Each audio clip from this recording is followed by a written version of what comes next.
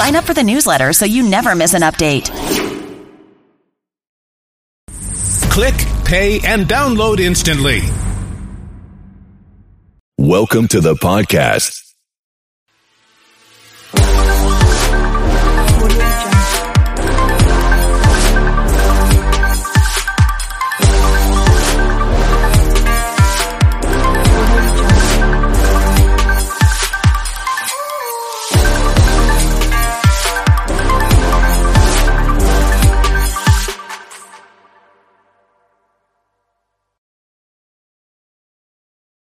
It is the Worst of the Riot podcast. Happy Tuesday to you. We only have a few days left of our fall fundraiser. Yeah. So a few more days of a slightly shorter podcast, but still lots of good content. Oh, Lots of great stuff. Lots of great stuff. But remember, we cannot continue Radio U or our Riot stuff or our podcast without getting our funding needed to make Radio U a possibility. We don't sell you guys mattresses the entire year.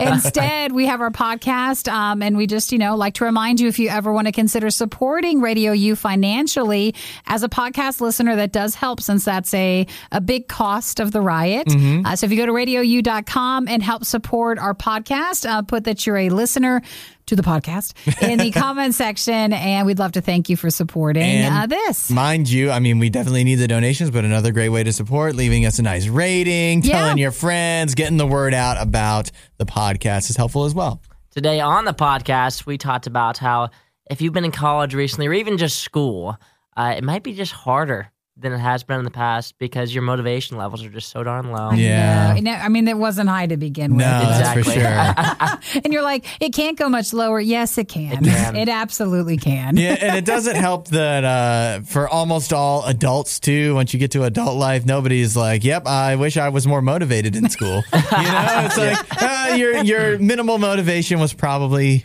about right. And I think with this survey that you'll hear, it talks about, back when you were learning more at home compared to learning in a classroom. I bet you it's pretty spot on for how it is, even if you're not in classes, but if you work and you worked remotely and you're working back in the office, no one wants to do anything. No. Whether you're at home or in the office or in the classroom, but this has some study numbers behind it. Yeah. Yeah, it's fun. Also, it's funny on that note because the people are working remotely so much. My roommate who works remotely every other week. Yeah. I'll come home when he's working remotely and he's just either taking a nap on the couch. He's got his little workforce thing or whatever open on his computer, and so it looks like he's on, but he's just sleeping. And I'm like, dude, you gotta. He's like, the sad part is they're paying me right now. As long as he's making his quota. Exactly, As long right? as he's hitting the numbers. One of my favorite TikToks to see was they were popular to kind of show someone doing nothing for the whole week, and then it's Friday and you have 20 minutes till the end of your workday. So you're trying to squeeze your entire work week into 20 minutes, and you're like, no one bother me. Yeah. Yep, we've all been there. No, you haven't. You work hard every day. We can't do that with this job. We can't really cram it all into 20 minutes, but can we're we? jealous if you have a job we that would you love can. to. Yeah, Sure I'm I would. wish I could just do my job from home. I'm like, I feel like I'd be so, I'd be so productive at home. What? And then if you sent me home, I would not be Well, productive. why can't we just have if we just had a job where it was all documents and spreadsheets and That's terrible. Well, the problem is, but we'd be able to do it so quickly and then goof off the rest of the time. I know, but which you is know kind of what what? we do, actually. We have the curse of these loud mouths. Yeah. And there's only certain jobs that'll have us. Because here, our loud mouths are encouraged and flourished and grown. But in a work environment, we'd be fired long ago because you can't be quiet. You also have to think, if we ever got out of radio and into another line of work, this would be used against us. Because they'd be like, well, your resume looks nice, but I also listened to your show, and it sounds like you are a terrible employee. Yeah. So I Sounds like you're awful. We're going to not go with So you. I think we should just stay here and just duck our heads and keep down low. We also talked about on the show a new form of vaccination. That was, it seems pretty cool.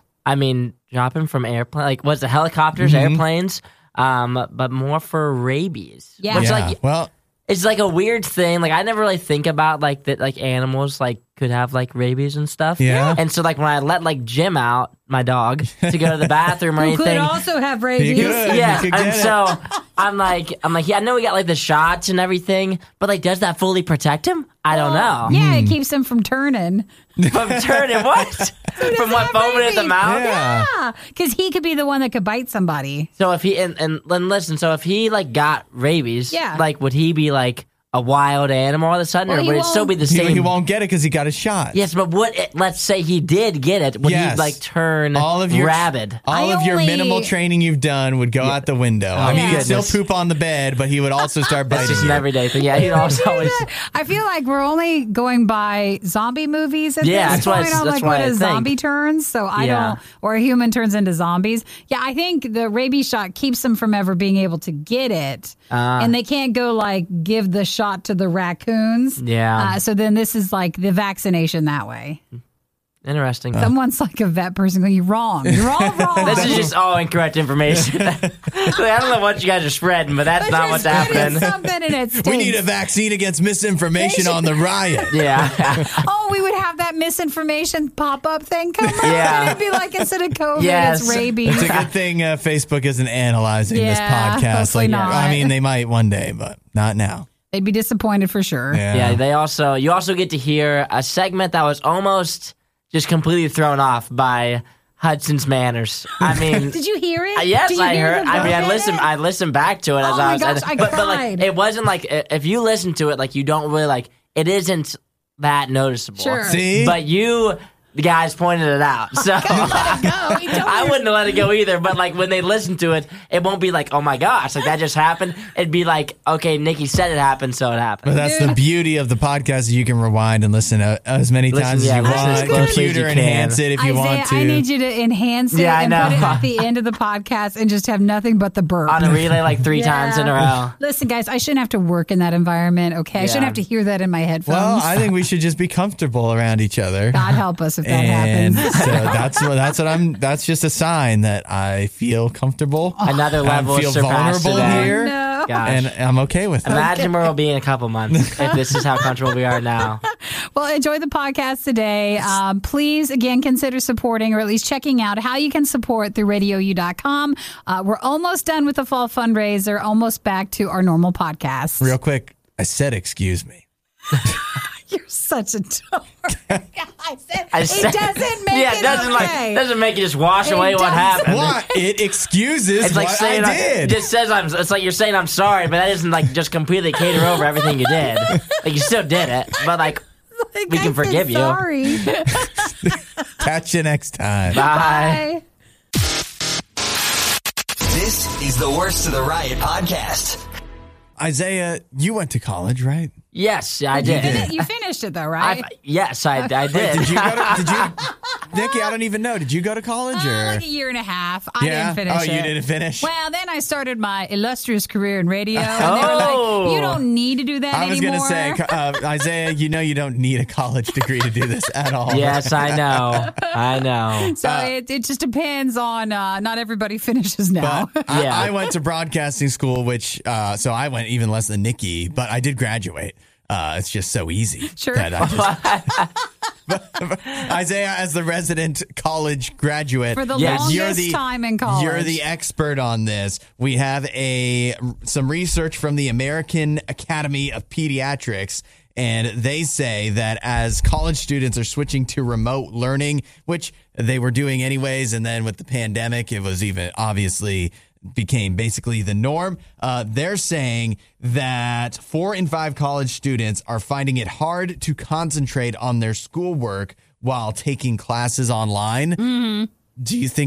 How do you think that number compares to just taking classes in person? Well, I think taking classes in person is hard enough. But when I had to go, because I had to go online because I was in school like during the pandemic, was like the end of my college career. Okay. And it was terrible because I'm like an in-person like kind of learner. Yeah. And so like when I went online, like I also was going to school for broadcasting. So like there's not really a good way to teach radio online or Yeah. like TV or broadcasting in general. So I felt like it was pretty silly to even try to do it. Uh-huh. And then when I was at home like on my laptop, like if you're laying in your bed trying to do work. It just doesn't matter what you're doing. It doesn't work. Like, it doesn't work at all. That's not an environment that lends itself. No. Well, they're saying it's also hard to go back and forth. So, like, if you have to go to remote learning or you're back in person, and then they're like, just kidding. And then you go back to remote learning. So the survey, or they're finally coming out with more details, said the struggle to balance remote classes and your household responsibilities. That's funny. You mean going through all the Netflix shows. Yeah. That was very stressful and very hard on people's mental health when it came to online learning. I wonder, there has to be, right? More people that just, because of online learning, don't really live at school full time. In fact, they might still live at home and they're doing all their classes from home. So they do actually have like their mom nagging at them to get out, like get to work, back to work. The real college experience. I don't know. Some colleges required you still staying. Yeah, I'm sure. On campus, even though you weren't allowed to go to classes. Right. It makes not a lot of sense. And then everybody just, were in dorms and still sick. So yeah. still sick there. I think it was hard for everybody. Yeah. So what is the answer? They don't give that. They do say that 4.6% of people doing this survey had no problems while they remote learned Only during that? COVID. Sounds like the people that just didn't care. Like 100%, they were like, "What? I wasn't really doing well anyway." Yeah. It's like now I cannot do well like from my home. It sounds even better. Not do well in my pajamas. Exactly. It's really a match made in heaven. I don't know if there was even really an ending point to this study or survey. It was just saying how, if you ever did have problems when you were remote learning, don't feel bad. I guess you weren't alone. Yeah, you weren't alone with it. Yeah, Isaiah had trouble too. I did. Yes, I did. But I just wish there was, we get these studies and they're like, here's a problem. And there's never a study of, okay, here's what we do to fix it. Because it's just, I guess everybody's just not going to get a lot out of college is the resolution. But that's the answer, I guess. Yeah, that's it. We're just, pay thousands and thousands of dollars and have trouble concentrating. Here, I'm going to put that in the survey right now. Yes. So have trouble concentrating, which we did before school and we still have after. Yes, but also make sure that it's very expensive to have trouble Pay concentrating. for that opportunity. Yes, of course. I got that all in there. Yeah, all right. Well, contribute that to the data. Mark it down as Hudson. Make sure you put it as in the other column. That is Dr. Hudson. Yeah, Dr. Hudson, exactly. Expert Hudson. The Riot promise is that they'll always have an opinion on everything they talk about. But that doesn't mean any of their opinions will make sense. This is The Riot on Radio U. I love this in Tennessee. They are taking to the skies to drop vaccines covered in food to try to make sure that they vaccinate the population. So at first when we saw this, I said, is it COVID? Isn't that a shot? It's not for humans, and it's not COVID. It's for rabies for raccoons in Tennessee. They do this fairly regularly. Mm-hmm. It's actually a normal thing where they really don't want the raccoons having rabies, spreading that to people's pets, livestock, and then, of course, humans. So they just try to covertly get the raccoons to just eat the vaccine by their own free will, not maybe even realizing what they're doing. And, of course, you can't help but to draw conclusions or to draw parallels between what we have to do with humans with the COVID vaccine right now, because, of course, that's what our minds went to right away. And so, Nikki, what I'm wondering is, if they were going to hide, if they were going to push aside all of the, all of the different tactics they've used to try to get people to take the COVID vaccine, right? Yeah, all the free stuff. If it was just like, hey, we are going to hide the COVID vaccine in some kind of food. We're not going to tell people about it, and we just think that this is the best way. What do you think it'd be? What food would they choose? Well, I don't know. Since this is like they eat it, but then the other is a shot. Well, you just inject it into the food, though. I feel like there'd have to be some partnership, meaning like the government would be like, here, go and have a free nugget. But see, I don't even think they would have to make it free because that would. Yes, they would. It would raise questions. No, they absolutely would. Nope, They'd be like, here's your free holiday milkshake. Actually, no, you're right. It doesn't matter what the food is as long as they make it free. There will be a line out the door. That's why the raccoons are eating it. Especially if it's something that's more than, you're right, because the free nuggets, that wouldn't be enough. It would have to be something you wouldn't expect to get for free, that you would almost be suspicious of, but not quite. And they would trick you by making it an app exclusive. So you can only get the free nuggets that way. And the app would track you. It would track you. It would know if you took advantage, and then they would know who took the vaccine and who didn't. Because you ate the nuggets. It's all coming together now. Well, Jim was saying maybe Twinkies or zebra cakes. I think that'd be a good call, but I feel like it'd have to be probably more like a main food item. Yeah, it has to be so universal. Mm-hmm. And nuggets or fries would be probably it for this. Obviously, water would be the easy one, but even then, who's drinking water? David said it'd probably be in the free Krispy Kreme donuts because of their partnership with it. But back to the raccoons, because they have to get rid of rabies. Yeah, that's what we're really talking about. They're saying that they drop them from airplanes and helicopters, and that this is pretty common for them to do. So they want to do this every season, and they assume the raccoons, because raccoons don't care. They'll eat anything. It's pretty well known that they'll go ahead and eat the rabies vaccines that they airdrop. Yeah, that's true. Raccoons are not very discerning. Although they're trash pandas. I wonder if it'll vaccine other animals too. You don't even realize. I think so. Yeah, I think. Yeah, like even obviously bears or other animals that might eat similar food to raccoons, but then if they don't eat it and it just wastes away there in the woods, maybe the worms are getting vaccinated because it gets into the soil. I don't know if the worms are rabies worried, or do they come after you? You can't be too careful though. It's like, this worm scratched me. Nothing's worse, by the way, than if you get scratched by like an animal and they start to throwing around. It's like when they throw around the tetanus shot and then they throw around, you need to go get a shot because nobody wants to get shot. You touched what thought would be a nice raccoon. Because we used to get them here in the dumpster at Radio U. Man, it's tempting. Like, diamonds might be most girls' best friend, but for Nikki, it's DoorDash. The Riot on Radio U.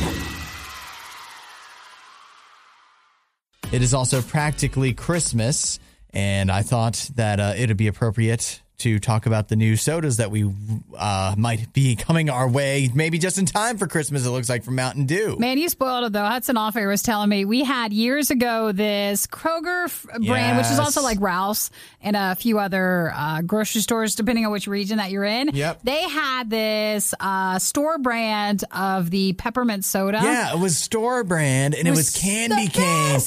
And this was years ago now. Yeah, I know. And you said they haven't had it. It was so many years ago, and they haven't had it since. They haven't even, had a doubt. They haven't even done other special flavors of soda since that experiment. And it's so sad because that stuff was great. The best. So maybe we'll get an announcement about that one day. If anybody ever sees that, you must let us know, because Hudson brought that in one holiday, and it was so good. But here's some other ones you can't get. A consolation prize will be the Mountain Dew. It's bound to happen. We're talking for hours at a time. It's bound to happen. It's okay. What was I supposed to do? I don't know. Okay, shake it off. All right. It's all right. It's all right. Hey, it's just the soda talking. It is. It wants to be part of the story. Mountain Dew is coming out with it. You normally around the holidays they do their merry mashup flavor. Sure. But instead they're eschewing that one. They're going to be doing gingerbread snapped Mountain Dew instead. It is, yeah. It will be gingerbread flavored, of course, which doesn't so much as appeal to me, but maybe somebody else is out there thinking, I would love to slurp up some gingerbread. So gingerbread's supposed to, they started talking about it on Discord like last Christmas, and they said, hey, it's supposed to be coming for this year's holiday flavor. And they say that the tagline is the do with a blast of artificial ginger flavor. But at first it was do with a blast of natural and artificial gingerbread. But they changed the tagline. Oh, come on. Because there's no natural anymore. So it's totally gone. Hey, but that'll be the new Mountain Dew flavor this season. You know what? At first, I just scoffed at this, but then I thought one of my favorite things is the bold Canada Dry. Oh, I bet it is a bit so like that. So I wonder if it's like that. Oh, I wonder if too. If it's more bold ginger and less Mountain Dew, I'm totally going to be a part of that. But if it's like citrusy and then it's got a little gingerbread, that feels weird. Also, not Christmas related, but there's also a new Mountain Dew flavor coming to Food Lion. I guess it's exclusively. in the South. That's not here. Yeah, there's none near us. Food Lion was a grocery store that I grew up around, but it wasn't the grocery store of choice. But they have Mountain Dew Uproar, because of the lion.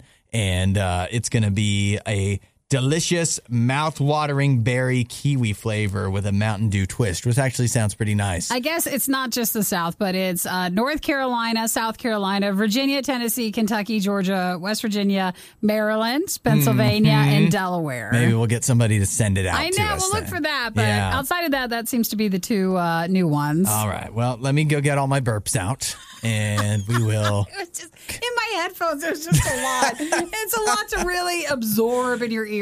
You can only contain it so often. And with all the talking we're doing, it's bound to happen now and then. Bet you're back. Worst of the Riot podcast. I continue every day when I come into work to feel a new pressure from Nikki. Why are you blaming me? That's something I need to change about myself. Well, I just want to make sure we fix this all before we get too far into the riot.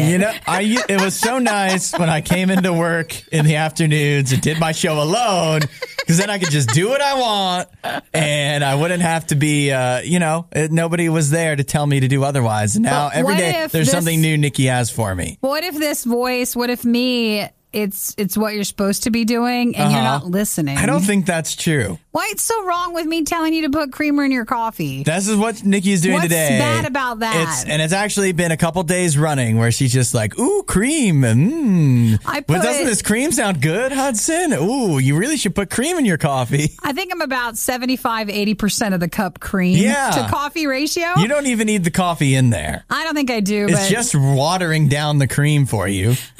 But I feel like, and again, we're having coffee this morning, and I know you're hearing a lot about zebra cakes, but we still get those. Like that's our free snack that we currently have in our break room. Yeah, that's our snack of the day for the last few weeks. So we have a lot of zebra cakes, and I know you're eating one with your coffee for your delicious breakfast this morning. Yeah. And I was just telling you because you said it tastes so good. Why don't you add a little cream or two? It'll be so smooth. Listen. There's not a lot of things that are healthy about my lifestyle. But your coffee is? But one of the few that is years ago, I managed to cut cream out of my coffee. Cream, it was more difficult cutting sugar out of the coffee. Yeah. I used to be the type of person that would put, you could put sugar packets in? You could stand up a spoon in my coffee in my younger days. I didn't know that. And I cut it down. I cut it down. I got it down to like one spoonful. And then finally I eliminated that. And then cream was next on the chopping block. And now I've hit the point. And I've been doing this for a long time now where I have enough appreciation for my coffee as long as it's a good cup that I can drink it black. And I do. I choose to do it that way. And I don't want to get back into the situation where I'm drinking creamer in my coffee because creamer is not a healthy choice. Sure. It's a lot of sugar. It's a lot of fat in it, I'm sure. A lot of calories and maybe carbohydrates. I don't even know. But the thing is, like you could say, well, Hudson, you're eating your coffee. You're eating a zebra cake with your coffee. That is basically creamer in a solid form. But the thing is, if I started putting cream in my coffee, I'm not going to stop eating zebra cakes. So it's not like I can replace one with the other. Well, so it's just adding them together, which makes it even worse. Now, I will step aside then because I didn't know you had a problem with it back in the day. So I don't want to bring you back. The sugar was ridiculous. It was because coffee at that time was something you just felt like you should drink. Oh, sure. And you felt like you needed it to fit in and you needed it to live the hours that you live in my younger days. And now, but I grew out of that to where I'm a functioning adult and you just need the coffee to kind of get you through. It's just a little pick me up, but you don't need all that sugar. In fact, that can make things worse. I'm not there yet. I think I do need the sugar because I like just I like that flavor. I like the flavor of the creamer. I don't even care about the flavor of the coffee. That's the hard thing to leave behind is not necessarily the just the sweetness, but it's hard to leave behind the peppermint mocha flavors or the biscotti, just the various different, the flavored creamer can be quite good. It's hard to leave that behind. I won't tempt you anymore. All right. Unless you're looking for someone to blame and I'll be it and you want to get back into it. I suddenly have it's my fault. Sugar and cream addiction, I get back on the horse or off the horse or whatever the terminology would be. And all of a sudden, I'm in cream rehab. I like Matt's text. He says, I should just be drinking flavored milk. Yeah, pretty much. Yes, that's what you should be doing. And that's okay. The only problem with that is it doesn't have caffeine, but you could just add caffeine to that, and you wouldn't even have the coffee flavor. I have no problem. Caffeine is not why I have coffee, really. I just like the warmth of it. Okay. It's very nice on the voice. Okay. And it's the creamer. It is the creamer. So why don't you just warm up the creamer in the microwave? And just have it? Yeah, just have that. Because it says I can only have like 2 tablespoons. And it's horrible for you. That's the wake up call right there. I think I have maybe a cup. So I am very well.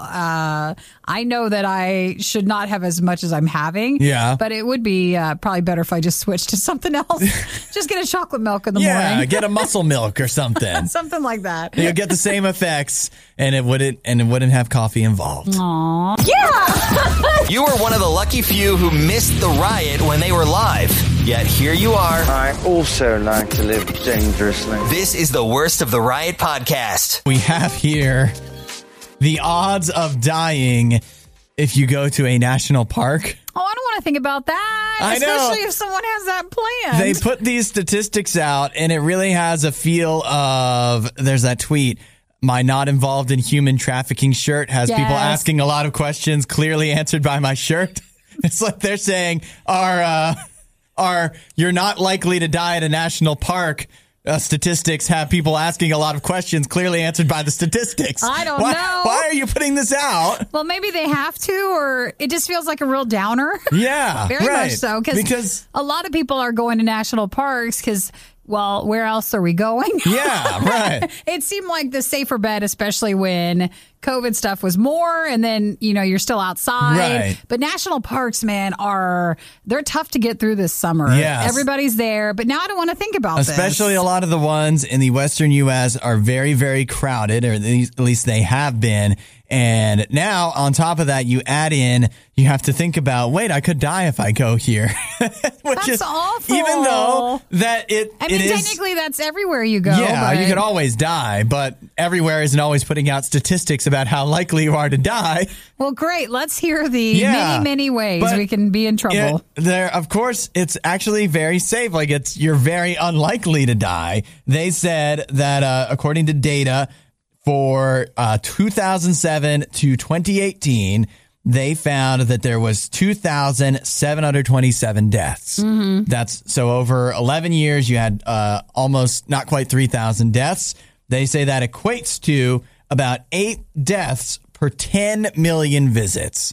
So you have an 8 in 10 million chance of dying, according to the data that they're putting out. Well, thanks, guys. Thanks. Yeah. They say some is, really unintentional causes, drowning, car crashes within the national park area. But gee, some for like extreme heat in some areas, weather events. Everything else is so sad. Yeah. But they put, so if you're engaging like in physical activity, so maybe like say you have a heart attack or something, if you're hiking, biking, or swimming, they say that 79% of the deaths occurred among males. So we're going to have to not do that. So yeah, we're that's going to have to not go hiking, biking, or swimming. We're not going to do any physical activity if we do go to a national park. And then, so they put this out too. We heard that it's 8 deaths per 10 million visits. Yeah. But then when you hear a statistic like this, between 2014 and 2016, there was a total of 990 deaths, which averages to 6 deaths per week. And that makes it sound like a lot more.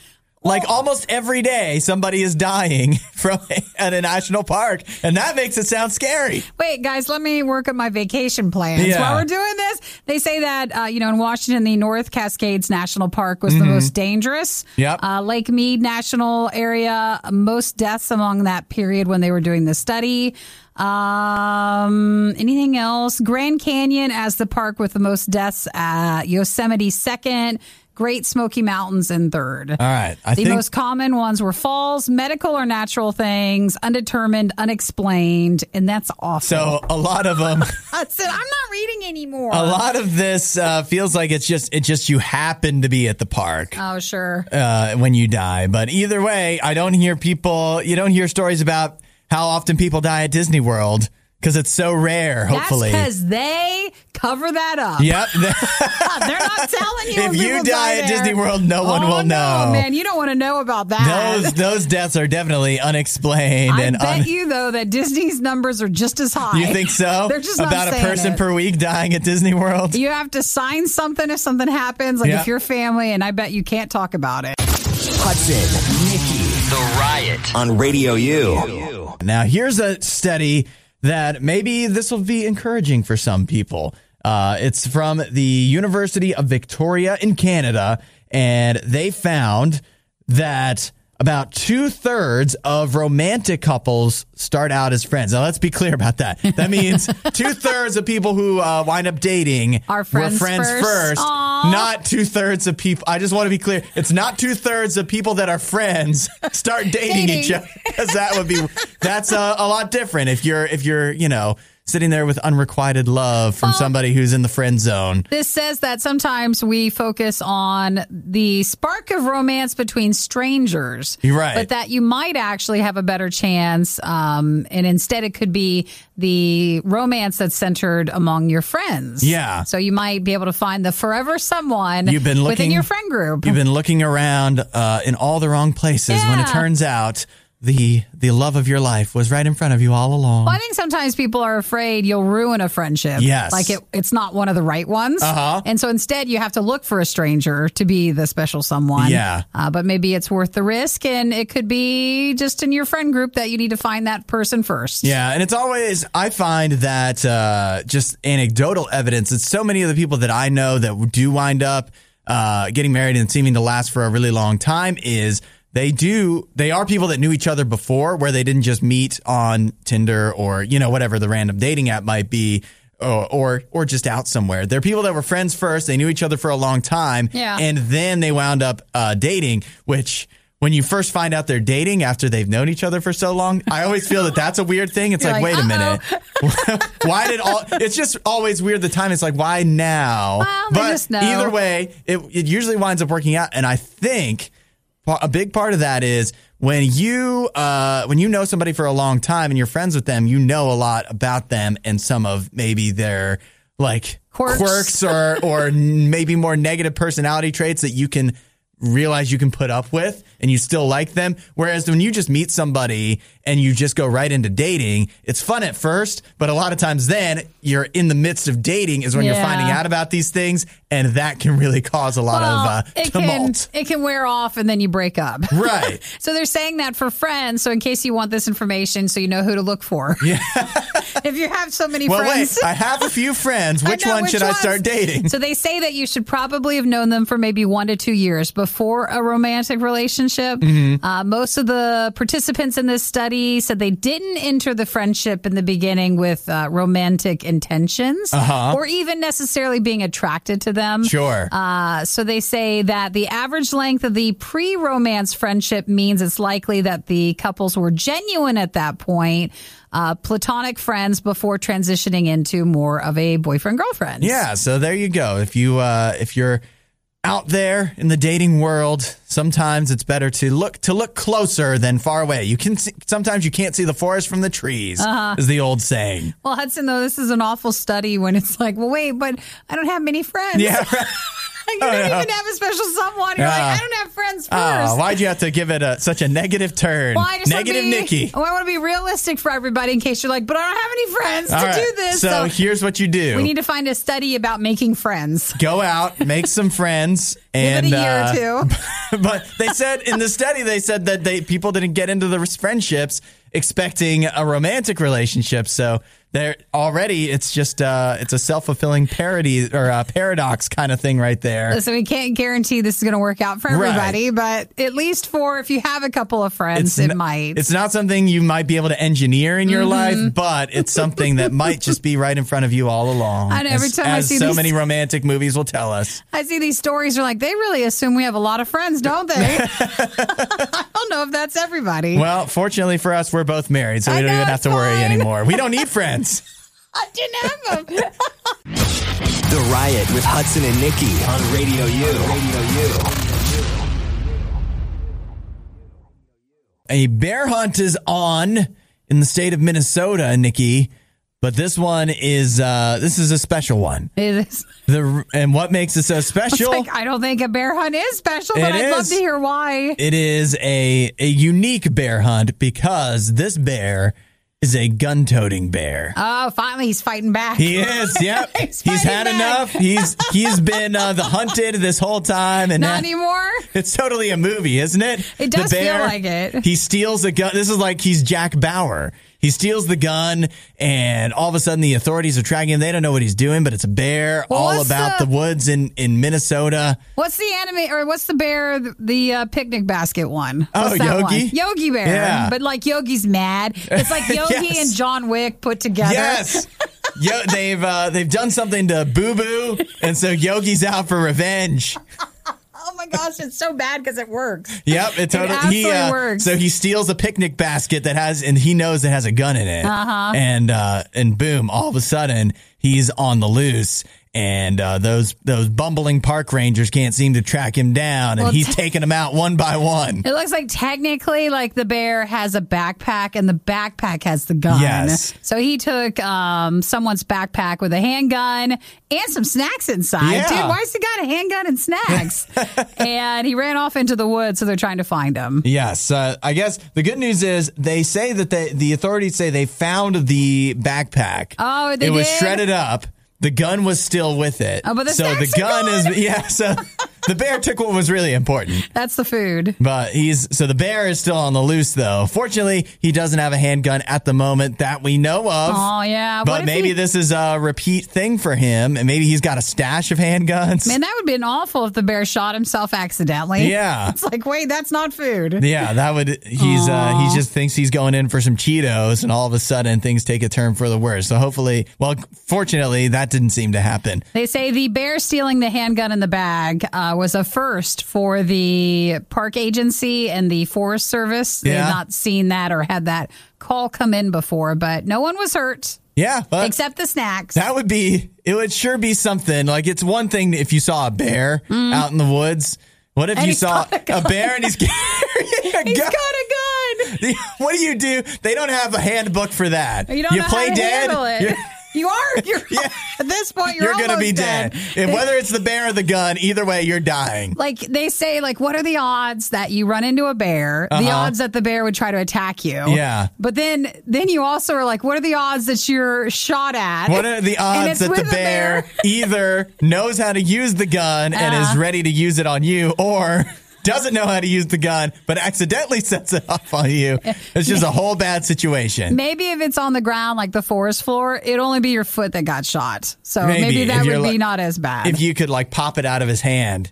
Is that the move there? If you see a bear with a gun, do you go for, I'll at least try to get the gun out? Honestly, if I find a bear with a gun, I'm going on Facebook or Instagram Live because that's amazing. And you're going to live stream your death. Not that, but me getting away. But I want to show everybody that I'm not lying. Yeah. That the bear has a gun. I guess you would have to take a picture before you do anything. It's a total different, because if you see somebody with a gun in real life, you're just you're going to be calm and you're going to put your hands up and whatever. But if it's a bear, I don't know if you do the same thing, because you just don't know what the bear is capable of with that gun. That's next so running level. Away might be the best option. But then again, bears are so fast. It might chase you down. Yeah, but he just ate. So maybe he is slow. He won't want to kill you. Yeah, I guess so. But You just heard the worst of the worst. We'd give you the best of the best, but we'd have to find that. As soon as we do, you'll be the first to know.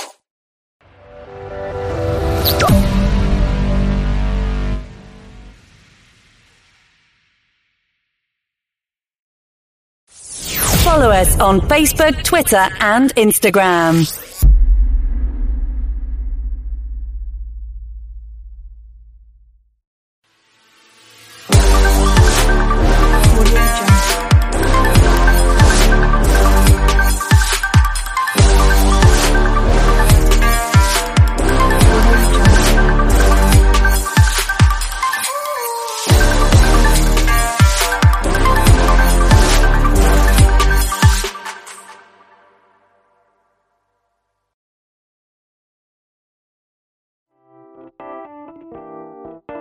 This podcast is brought to you by Connect Safely and My Digital Tattoo.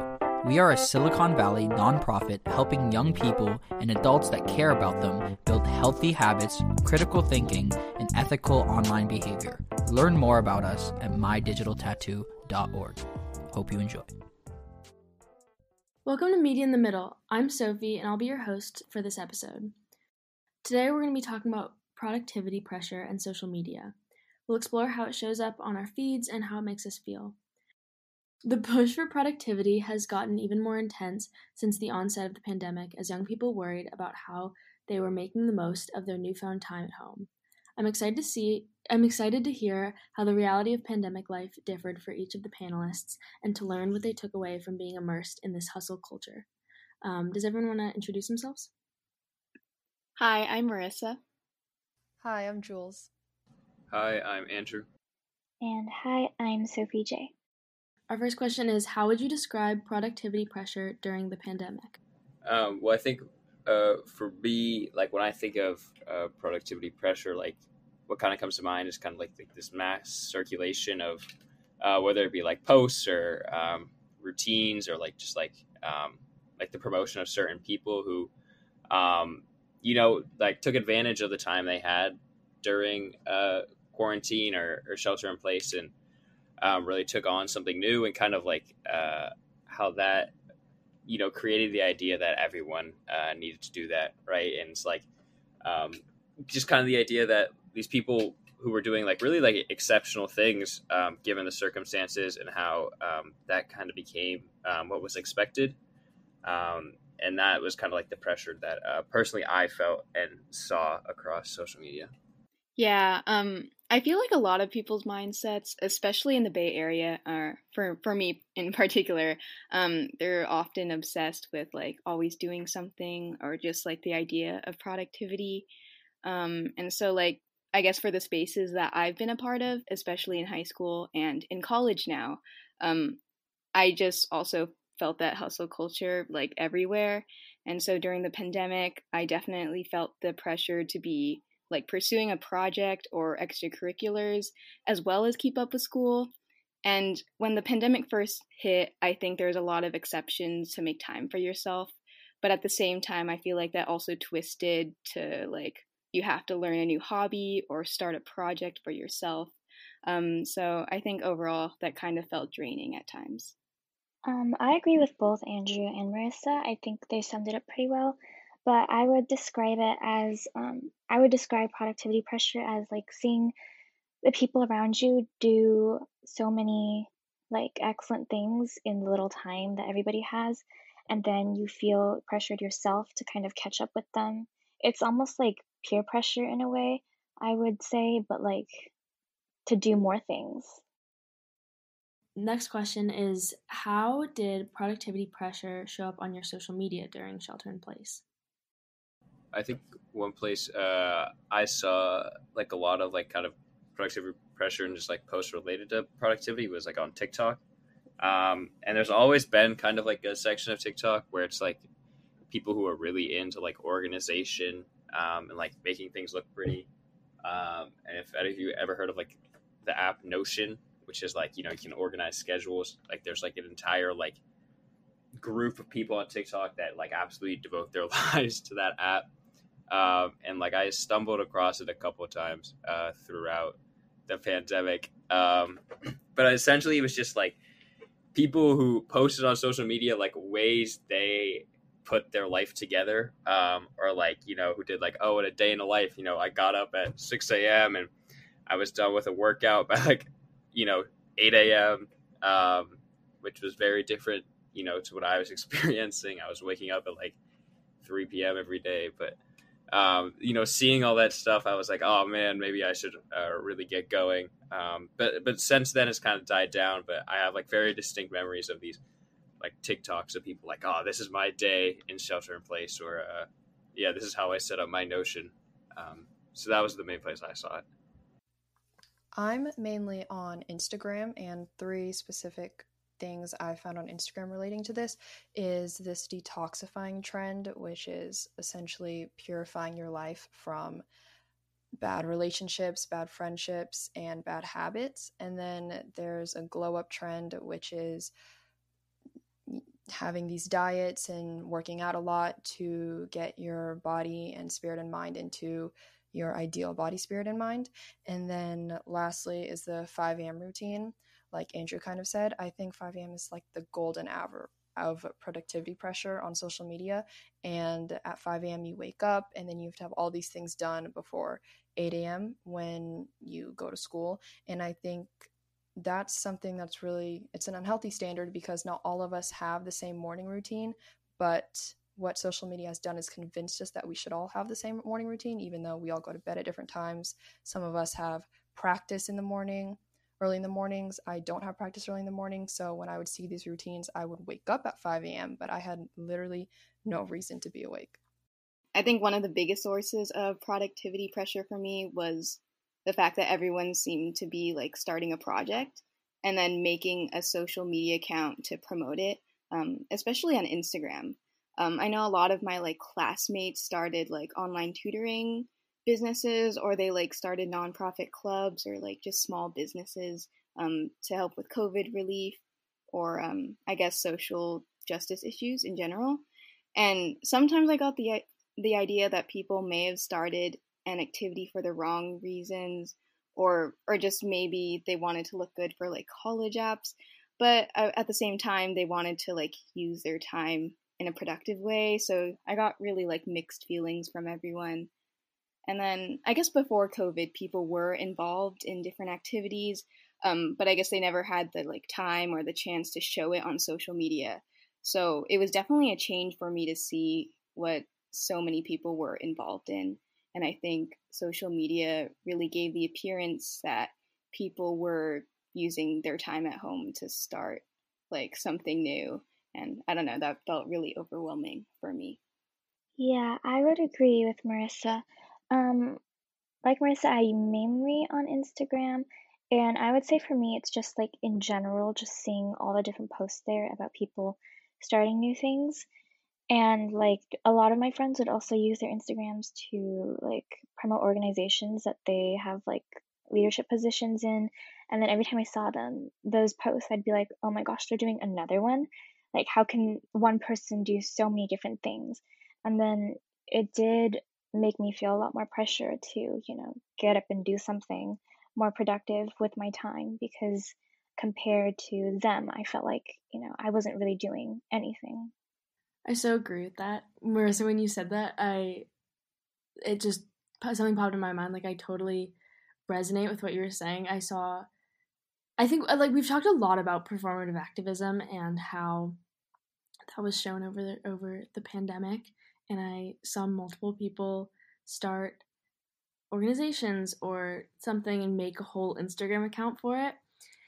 And I agree, like, that's totally something I have mixed feelings about. I'm really happy when it's to help people and you're doing something productive, but I can also see people not making the biggest difference, but making a really big deal of it. So I think that I just really agree with that. I think I see that. I see that still too. I think that as we move out of COVID, it's interesting to see people kind of abandon those projects. And speaking of which, as we move out of COVID, how have you noticed a difference in productivity pressure or the culture around it since you've been back to school? I think that I kind of expected to see a difference because I thought, people would be, back to normal life and they wouldn't have as much free time. But this year I'm a senior, and so everyone's doing college applications, and like kind of unfortunately, a lot of people seem to have like taken like the same attitude that they had like during the pandemic, like to their college applications. And I can't like speak to whether that's like a normal thing or not, but you know, like everyone's posting about how like, oh, you know, like I'm applying to blah blah blah. Or it's like, I don't know if you guys experience this, but it's like, oh man, I'm applying to 22 schools. Someone help me, like, you know, pare my list down. I'm like, yeah, like shut up, dude. Nobody cares. But like, I see that like a lot, and kind of this like humble brag about like all the work people are doing to apply to college, and it reminds me a lot of what I saw at the beginning of the pandemic. I agree. I'm not a senior or in the middle of college applications, but I definitely think that this expectation to be more productive has only grown with school, which is crazy because we're way more busy during school with extracurriculars and clubs and academics. And I think that's the thing about social media and things that are going viral, that since these 5 a.m. morning routines, etc., are getting a lot of attention and interaction, that's what people are going to stick with, even if it seems unrealistic and even if sometimes it's not true. And as far as going back to school, I think going back to school was a lot more stressful for me in the beginning. I have a better outlook and attitude now, but in the beginning, I definitely, going to school in person again made it a lot easier to compare yourself face to face with people. And for me, that was physical appearance and body types and things like that. I would agree that going back to school, the productivity pressure is like, if not the same, then even more. I feel like it's because for me personally, at least when during the pandemic, when I saw these posts online, I knew they were real, but like because they're through a screen, all these things seemed less real to me. And now that I'm back in school and I'm actually interacting with all these different people who are actually doing all these different things and really seeing it for myself, it seems a lot more real to me. So it feels like there's even more productivity pressure. Sophie J, I can relate to that a lot. Since going back to school, I definitely do feel, or I continue to feel a lot of pressure to be productive, and I think it heightened a bit.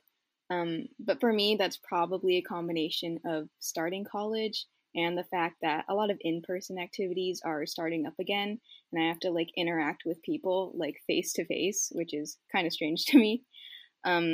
Now that there are a lot of activities or socials and things in person, I've realized that I can't do as many things that I'd imagine myself doing or that I wanted to do, because I guess one of the factors is like commuting to places takes a lot of time, much more than I thought. I guess on Zoom, I could have classes or like activities and stuff back to back.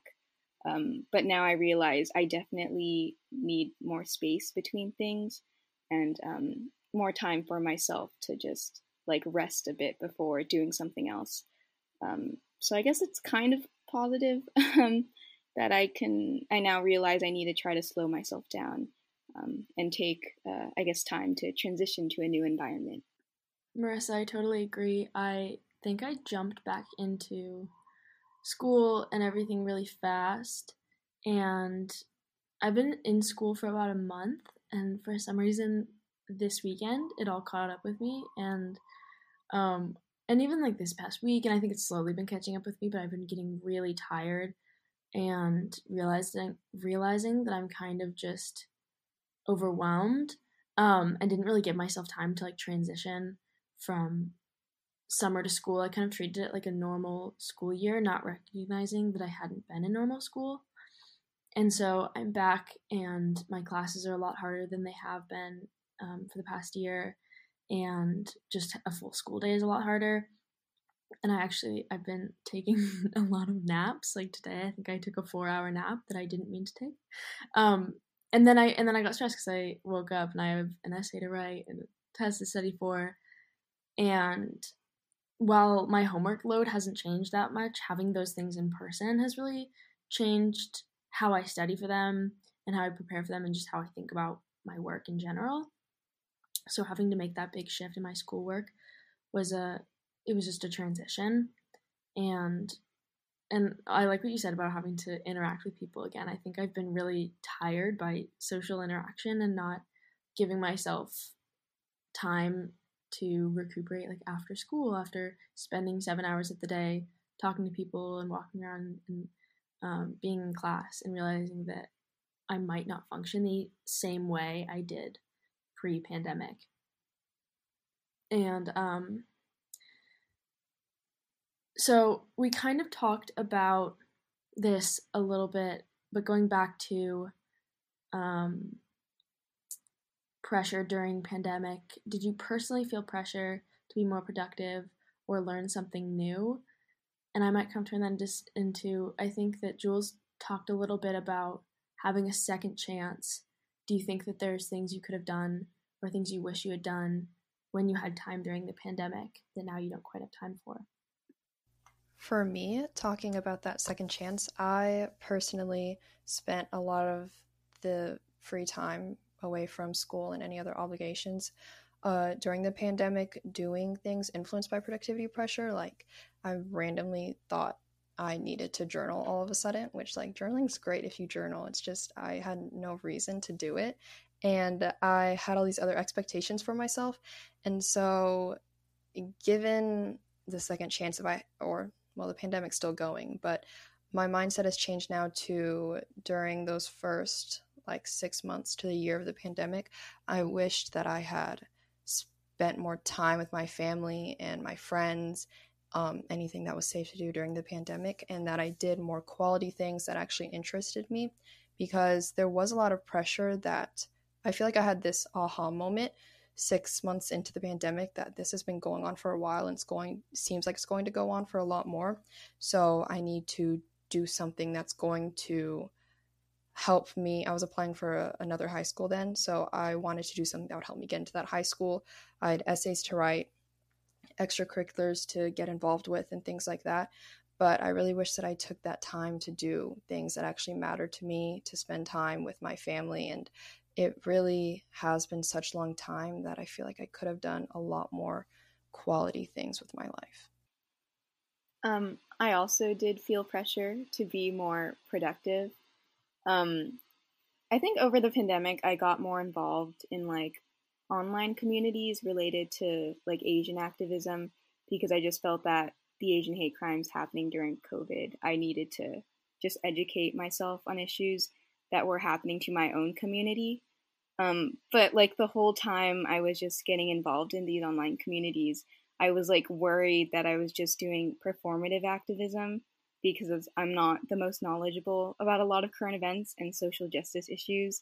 But I truly did want to become more informed about these important topics. I just felt like maybe my approach might have not been the most productive, or it felt productive at the time, but looking back, I'm not sure if that was the right approach to get involved through online or social media stuff.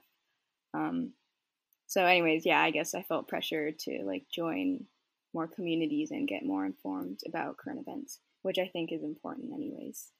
Of course I did, like everybody else, feel productivity pressure.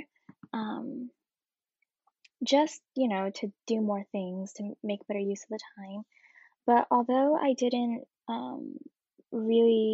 I made use of my time by kind of learning or engaging more with my family. I've spoken about this multiple times, but during the pandemic, I kind of had a realization that I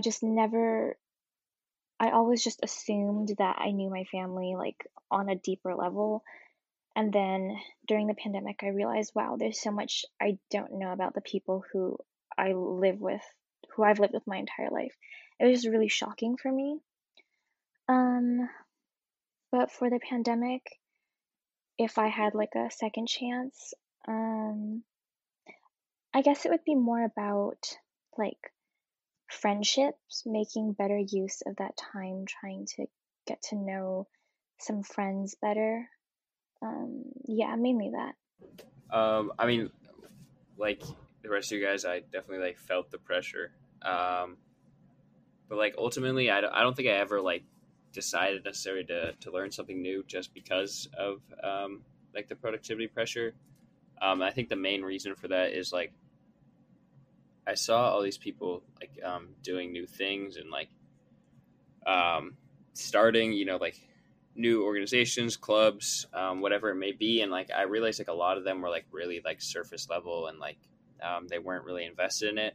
Like one of my friends started like a club or something, and he like wanted to like help like support like frontline like healthcare workers. And I'm like, oh, this is great. And like I went to meetings. I'm like, they don't really want to do this. Like they just want like to be able to say that they started a club.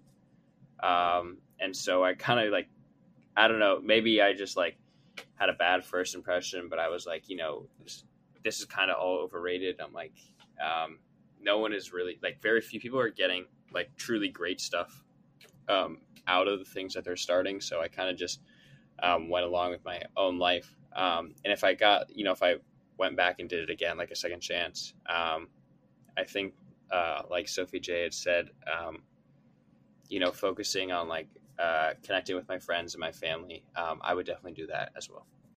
You're listening to Media in the Middle, presented by Connect Safely and My Digital Tattoo, TAT and the number 2, a nonprofit organization. For additional resources, find My Digital Tattoo on Facebook or our website, mydigitaltattoo.org. Now back to Media in the Middle. Opposite of that, is there anything that you feel the need to do now that everything's opened up that you couldn't before? And like moving into school, is there anything that any opportunities that have opened up kind of post-pandemic-ish you couldn't do before that you feel kind of pressure to do now? I think that at least in my personal experience, or like from what I can gather, I think that productivity posts had like kind of a really bad effect on mental health. I think that's just because like I think a lot of people have the idea that like being productive and valuing your mental health are like two mutually exclusive things. Like the idea is that you have to like work as hard as you can and like almost overwork yourself to be like as productive as possible. When like really, you know, if you think about it, like, you know, being in a good mental state is probably the best thing you can do to keep yourself productive. And I think that the productivity posts like just contributed to kind of that like misconception that, you know, forget about your mental health and just go out and do as much as you can. And I think that was kind of like a really dangerous and bad thing to have circulating during the pandemic. And of course, like that's not every productivity post, but that was kind of the general vibe I got off them. And so I think it definitely had kind of a bad impact on mental health. For me, I definitely did feel constantly stressed. And when I wasn't feeling productive, then I would be stressed about not being productive. And then when I was being productive, I guess I would be stressed about doing the actual productive thing. I guess it was like a whole cycle. And during the pandemic and during quarantine, I definitely had to deal with my mental health issues and that stress, which wasn't the healthiest for me, I guess. But at the same time, like sometimes a post like motivated me to like get out of bed and actually do something with my day instead of like stay in bed all day and do nothing. So it was like a tricky balance, I guess. But I think for the most part, I think the stress just added a lot of pressure when everyone was stuck at home. I like how Marissa described it as a cycle, because for me it was very similar, like worrying about not doing enough and like feeling kind of the sense of inferiority, like you're not good enough if you don't do all these things. And then when I'm actually doing these things, I'm worried, like, am I doing it well enough and things like that. So yeah, I would say it was just, it like made me very tired. It sapped out all my energy, and it took the fun out of doing, even if the productive thing was supposed to be like I enjoyed it, all the worrying just really took the fun out of it for me. I agree. And like Marissa said, there are definitely pros and cons to these productivity posts, but I often felt really disappointed in myself because the way these posts are set up is that if you want to be healthy, there's only one way, and that's to wake up at 5 a.m. Hold on. If you want to be healthy, there's only one way to do it, and that's waking up at 5 a.m. Or if you want to have a good mental health and to take care of yourself, practice self-care, then you have to allot 2 hours of your life after school, which we all have homework and sports and extracurriculars, etc. So it's not always possible. So when I wasn't able to do those things, I felt really disappointed and like I was failing myself, or I was less than a lot of people because I couldn't keep up with all of that. And then I also thought it was really ironic because a lot of my friends, and even I at some points, we faced burnout even though we weren't going to in-person school, so school seemed a lot easier, and we weren't having to keep up with a lot of relationships or have the anxiety of social interactions, but we were still feeling burnout because we were overbooking ourselves and filling every minute of our life. And at the beginning of the pandemic, I used to schedule all 24 hours of my day. And then I remember one time in the beginning of the pandemic, my dad came to pick me up for a doctor's appointment that I forgot I had, and I did not schedule it into my 24-hour plan of the day. So it threw off the whole thing, and I felt like the whole day was wasted at that point. So I just gave up on everything else I had planned to do that day. And so I think because of this, there's a really thin line between being organized and being productive, and then being influenced by these daily routines in a more negative way. I totally relate to this idea of burnout because you're filling your day. Just filling all of your time. I feel like something I tried to apply during the pandemic was just something I carried over from pre-pandemic, which is I think I do a lot better when I'm busy, and I'm happier when I'm really busy, especially if I'm busy doing things I enjoy. But what was hard about that during the pandemic is that suddenly I was really in charge of filling my own days and like finding things to do that weren't like, I couldn't do sports, I couldn't do a lot of the clubs I do, I couldn't do a lot of the extracurriculars I do, except for maybe online meetings. But trying to fill my time and stay really busy became really tiring and overwhelming, and that's what brought me a lot of stress. And I think that it was interesting to think about how that changed over time during the pandemic. I think initially I took all that free time as kind of a break from my really busy schedule that just had a really abrupt stop when we went into lockdown. And then I slowly got more and more antsy and ready to get back into that busy schedule. And so I think that's kind of also why,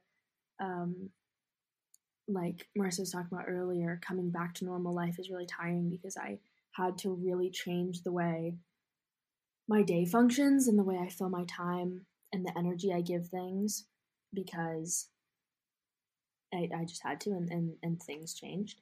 And then coming back, I had to redistribute that energy again. How do you push back at unrealistic expectations of social media, and what strategies can you pass on? I think like one of the silver linings of the pandemic was that it really gave at least me a chance to step back from things and really put things into context. And so when I saw a lot of the productivity pressure, I kind of just stepped away from social media for a while, and wasn't really affected by it.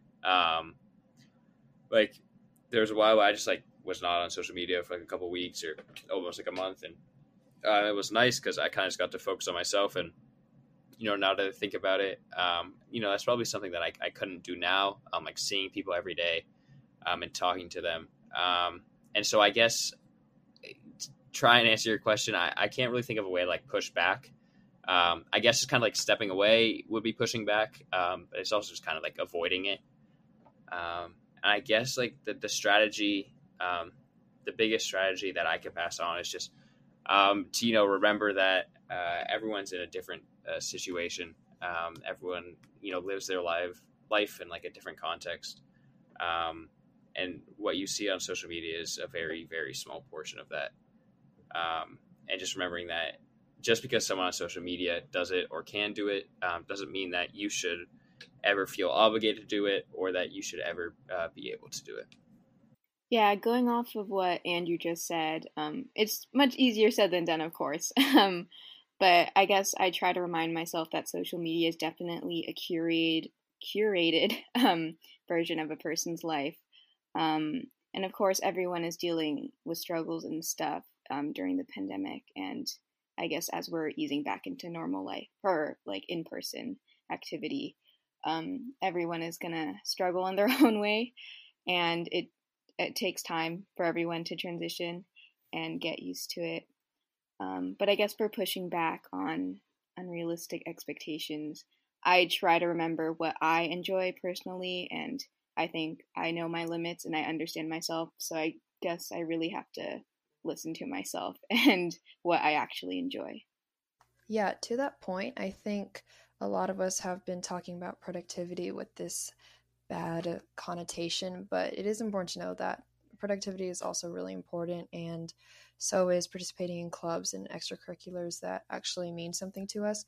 And so to your point, Marissa, the way I pushed back, and this works for me, it's not going to work for everyone, but I did continue to make things like morning routines, but I know myself, and I know that I would be disappointed in myself if things didn't go exactly according to plan. So I didn't make promises where I had to wake up at 6 a.m. or 5 a.m. And I would just make the morning routine as soon as I woke up, whenever that time after I got a healthy amount of sleep was.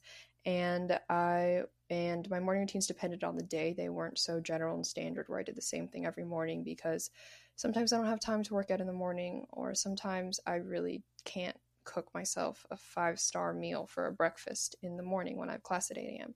So I really just had to adapt to every day and all the obligations that I had for that day. And I think that that's what really helped me to sort of stand up to these expectations that have become more than just expectations on social media, but really more of a societal norm. Yeah, like Andrew said, I think like the simplest way, or that like everybody tells you to do, but a lot of people have trouble doing it, is just taking breaks. Or like for me though, like taking breaks means like leaving like the city for a day. Like mine is an extreme version of taking breaks. Like I like to literally like go like drive an hour to the beach and like just stay there for the entire day. But just even like going out to the backyard, I think also really helps me. And as for like pushing back against social media, I would say during the pandemic, I lost like a lot of motivation to keep up with stuff that I enjoyed.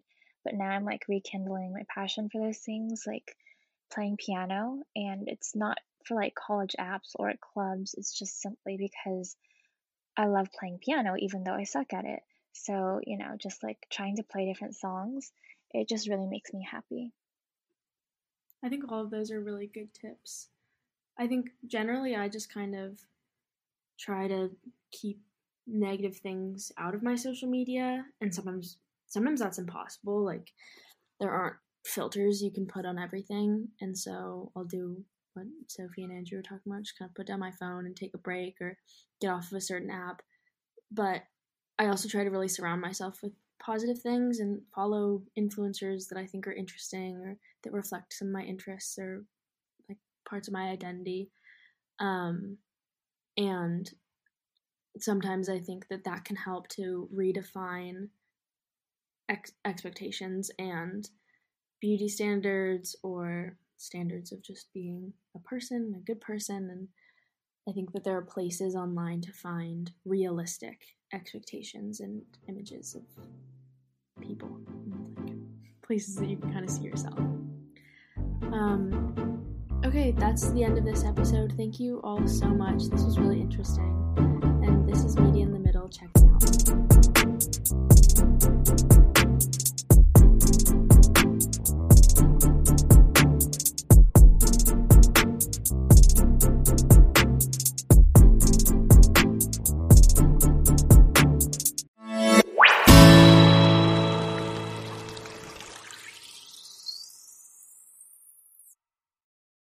Download our app in iTunes and the Google Play Store.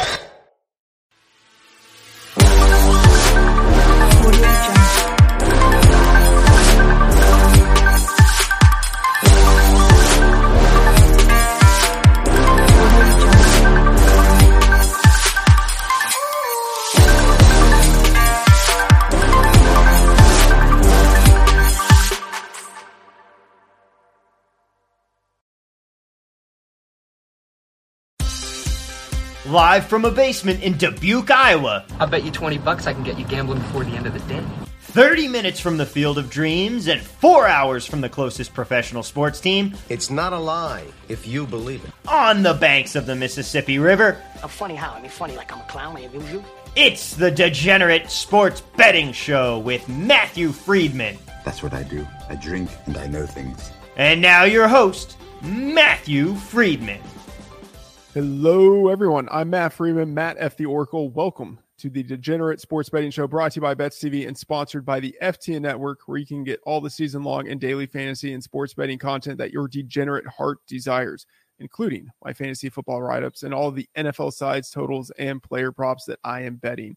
Use the highly original promo code Friedman for 20% off at FTN. That is Friedman for 20% off at FTN. Thank you for checking out the show. Please subscribe to the Bets TV channel on YouTube and rate, review, and subscribe to the show on your favorite podcast app. All right, it is Tuesday. We are moving out of week 5 and into week 6. So for this episode, we are going to take a look at my power rankings, which I definitely did not create just before this episode while spending time on an hour-long business call. That is definitely not what happened. Also, we're going to look back at Monday Night Football. But first, I need to tell you about a great giveaway we have at FTN where you can win a free trip to Las Vegas for the Week 13 Raiders-Washington football team game. And there are two franchises who really have it going on, totally put together, nothing dysfunctional at all with those organizations. The Raiders-Washington football team game, what a game that will be. It's free to sign up, no purchase necessary. There are other prizes as well, but the grand prize, $5,000 in value, includes airfare, hotel, tickets to the game, and more. Click the link in the show description for more details and to sign up. All right, producer Thomas Viola, sidekick on the controls, connoisseur pasta, titan of tomato sauce, and long-suffering Jets fan. Tom, first of all, I want to know, can you still not hear the noise upstairs? Because if you can't, that's fantastic. We are all good on my end, at least. I hope our listeners are feeling the same, but I don't hear anything. I don't know what you're talking about. Amazing touchdown. All right, Tom, let's get started by looking back at Monday Night Football. All right, Matt, I'm also hearing now that we're adding a booby prize to the contest where in addition to the free flight out to Vegas, another unlucky contestant will get to stay on my couch for the weekend and also has to coach the Raiders in that game. That sounds horrible. And Tom, you should not have used the word booby in this context. Horrible choice of words. I'm sorry. That's on me. All right, let's progress. Monday Night Football. All right, Monday Night Football. Ravens-Colts turned out to be a game. 31-25. Ravens win it in overtime. Colts cover the 7s and 6.5. 6s get a refund. If you got it at lower than that, tough scene. Sails over the total, though. Colts fall to 1-4, but they're 3-2 against the spread. The Ravens, they move to 4-1, 2-3 against the spread. And Lamar Jackson have a day.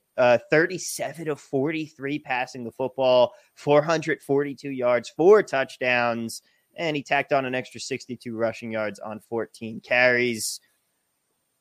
Not bad for a running back, Matt. Yeah. It's amazing.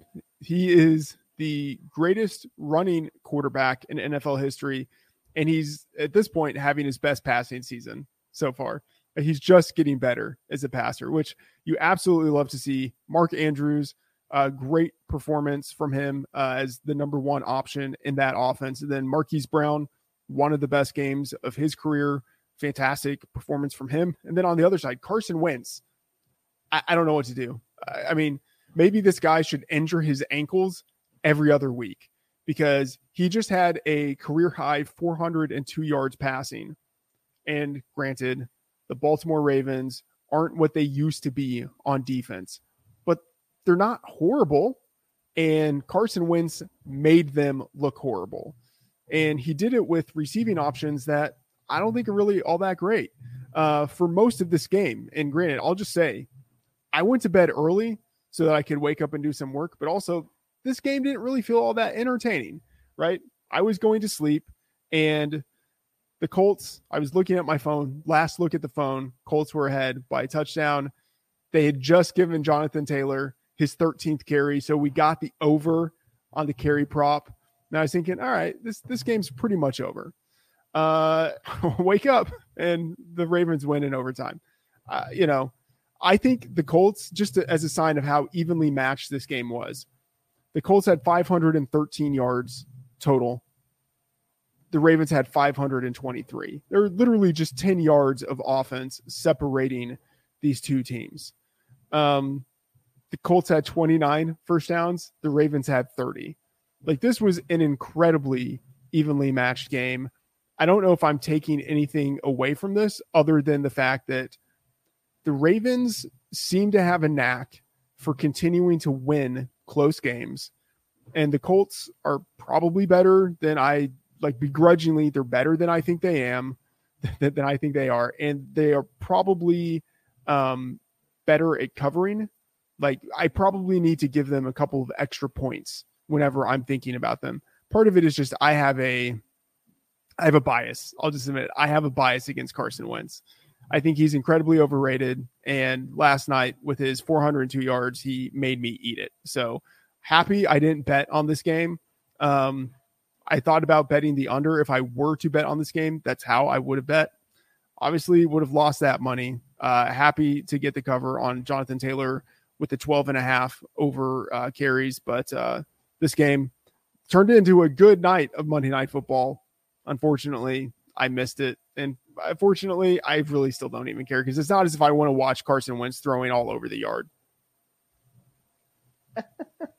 I want to see some correlation between first half unders and second half overs, because I'm curious if there's anything there. I had the thought at halftime of, I wonder if we're going to see an offensive explosion in the second half. And sure enough, we did. Shout out, by the way, to Jonathan Taylor, 15 carries for 52 yards and a touchdown, but 3 receptions for another 113 and a score as well. He had a night. Yeah, he got it done. He's a very good player who sadly is in an offense that I don't think is really maximizing what he can offer, especially because they insist upon giving Marlon Mack too many carries because they're trying to trade him. It's just ridiculous. All right, it is time. Let's take a look at some power rankings on this Tuesday afternoon for you, still morning for me over here, Matt. We're going to go through your top 10. We're going to look at that whole massive teams in the middle, and we're going to look at some of the worst teams in the league. Do you want to start at the top or the bottom? Oh, let's start at, well, I don't know. Do you have a preference here? Dealer's choice. I think we should start at the bottom and work our way up to number 1. Okay. I want to give a shout out, by the way, quick shout out to our guy at FTN, Benny Ricciardi, who does a piece every Tuesday where he updates his power rankings. And that's kind of where I got the inspiration for this, looking at his power rankings and thinking like, okay, I like that. Maybe I would have this team bumped up ahead. And I thought, all right, you know what, let's just do an episode on that. So shout out to Benny.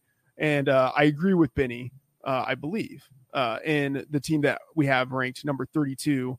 And that's the Jags.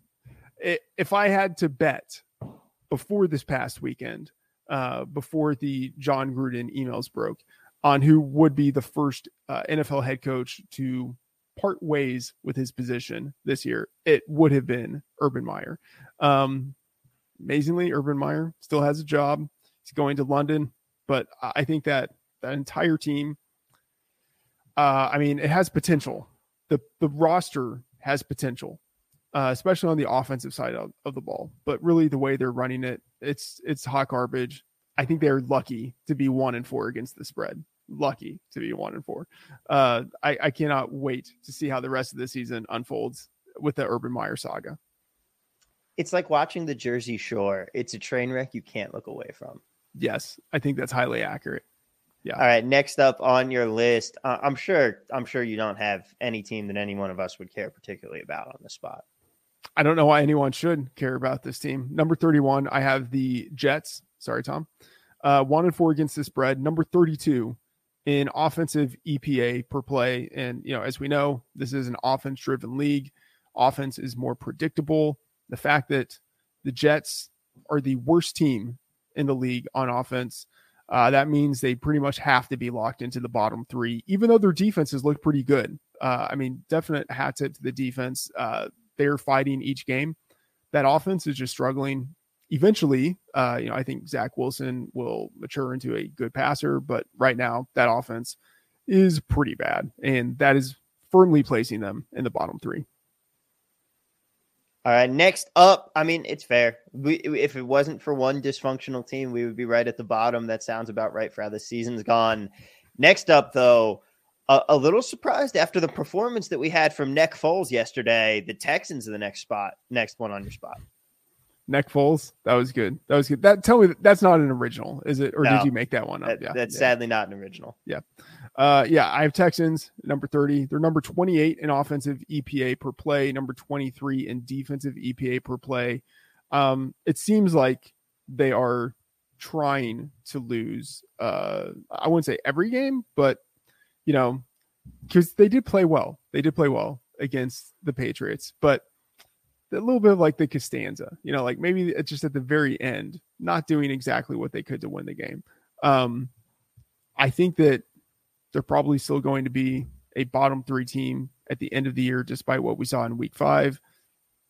I would be happy, especially with Tyrod Taylor out. I would be happy to continue to bet against the Texans pretty much any opportunity I get, except whenever they're playing the Jags. So Texans, I do think they pretty firmly belong in the bottom 3. All right, next up, we'll start moving into a little bit of this large mass of teams we have in the middle, but I fully agree with you having the Lions above these guys, despite having the worst record in the NFL. Yeah. So at number 24, I have 24 through 29, Falcons, football team, Bears, Dolphins, Giants, Lions. Lions 0-5 overall, but 3-2 against the spread. That is the hallmark of a team that, every team wants to be better than it is, but they're actually trying. Each week they are going out there believing that they can win, regardless of whoever it is that they are playing. And they're massively overachieving relative to the talent that they have.